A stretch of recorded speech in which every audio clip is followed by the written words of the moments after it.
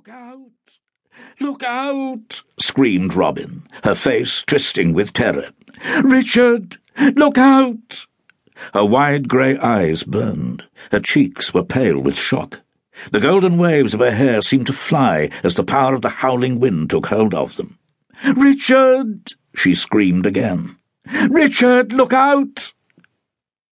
Richard Mariner sprang awake from a brief, uncomfortable nap, his mind still haunted by the vivid vision of his beloved wife's face.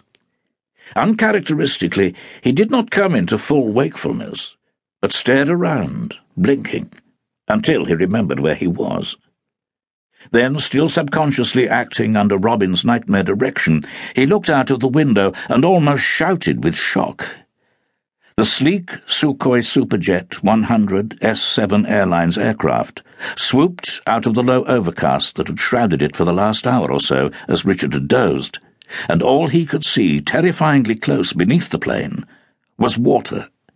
Then the fuselage tilted further, and his exhausted gaze was dazzled by the sunlight glancing off the restless surface apparently inches beneath the port wing tip.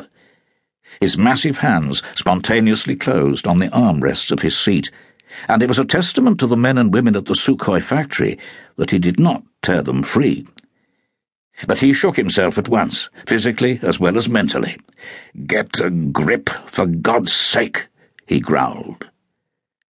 At the sound of his words, the hostess, hurrying to her seat for landing, turned and looked down, shading her grey-blue eyes with long, honey lashes.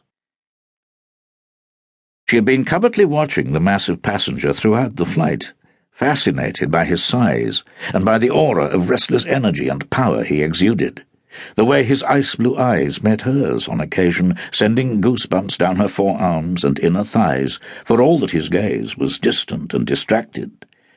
"You wish for something, Captain Mariner?" she asked, her English throaty and coloured exotically by an odd mixture of accents delivered in a husky tone that a number of men had found irresistible. Not Captain Mariner, sadly. He shook his head. "Niet," he answered baldly. In his big navy-blue, British warm overcoat, his massive frame looked like the body of a great black bear wedged into a cage that was far too small to contain him, she thought, even though he had 2 seats to himself. A sudden dazzling flash of Arctic light defined the angles of his face like a spotlight on a film star. The beak of his nose, the almost brutal mouth, the square, dark chin, the fine white scar like the duelling trophy of a Habsburg prince along his cheekbone. She saw his eyes narrow as he read the Cyrillic letters of her name tag. Anna. "Spasibo, Anna," he concluded. She continued towards her seat, with a little moo of regret, a sensual shiver, and a resurgence of goosebumps all along her inner thighs at the way he had growled her name from deep in his cavernous chest. It was men such as this who might offer her the next leg of her long escape from the Muscovite suburb of Kuntsevo towards the bright lights of some dream of a life like the one she saw in all the magazines. Richard watched the air hostess walk away, but his mind did not really register what he was looking at. As the nightmare vision of Robin's screaming face receded, he was too busy telling himself to stop behaving like a child.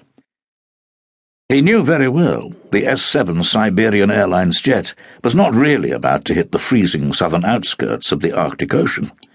It was simply throttling back in its final approach to Pevek Airport.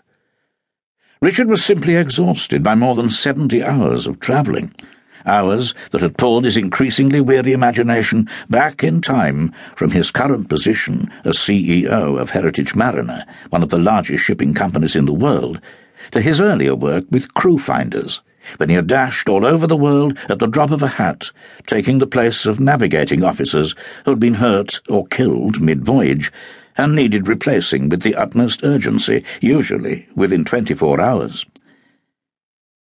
He had made it from London to Kerguelen Island in the Antarctic Ocean in 48 hours once. He remembered London City Airport to Chicago O'Hare and on to Thunder Bay in 36, Gatwick to Gander in 24, Heathrow to Hormuz.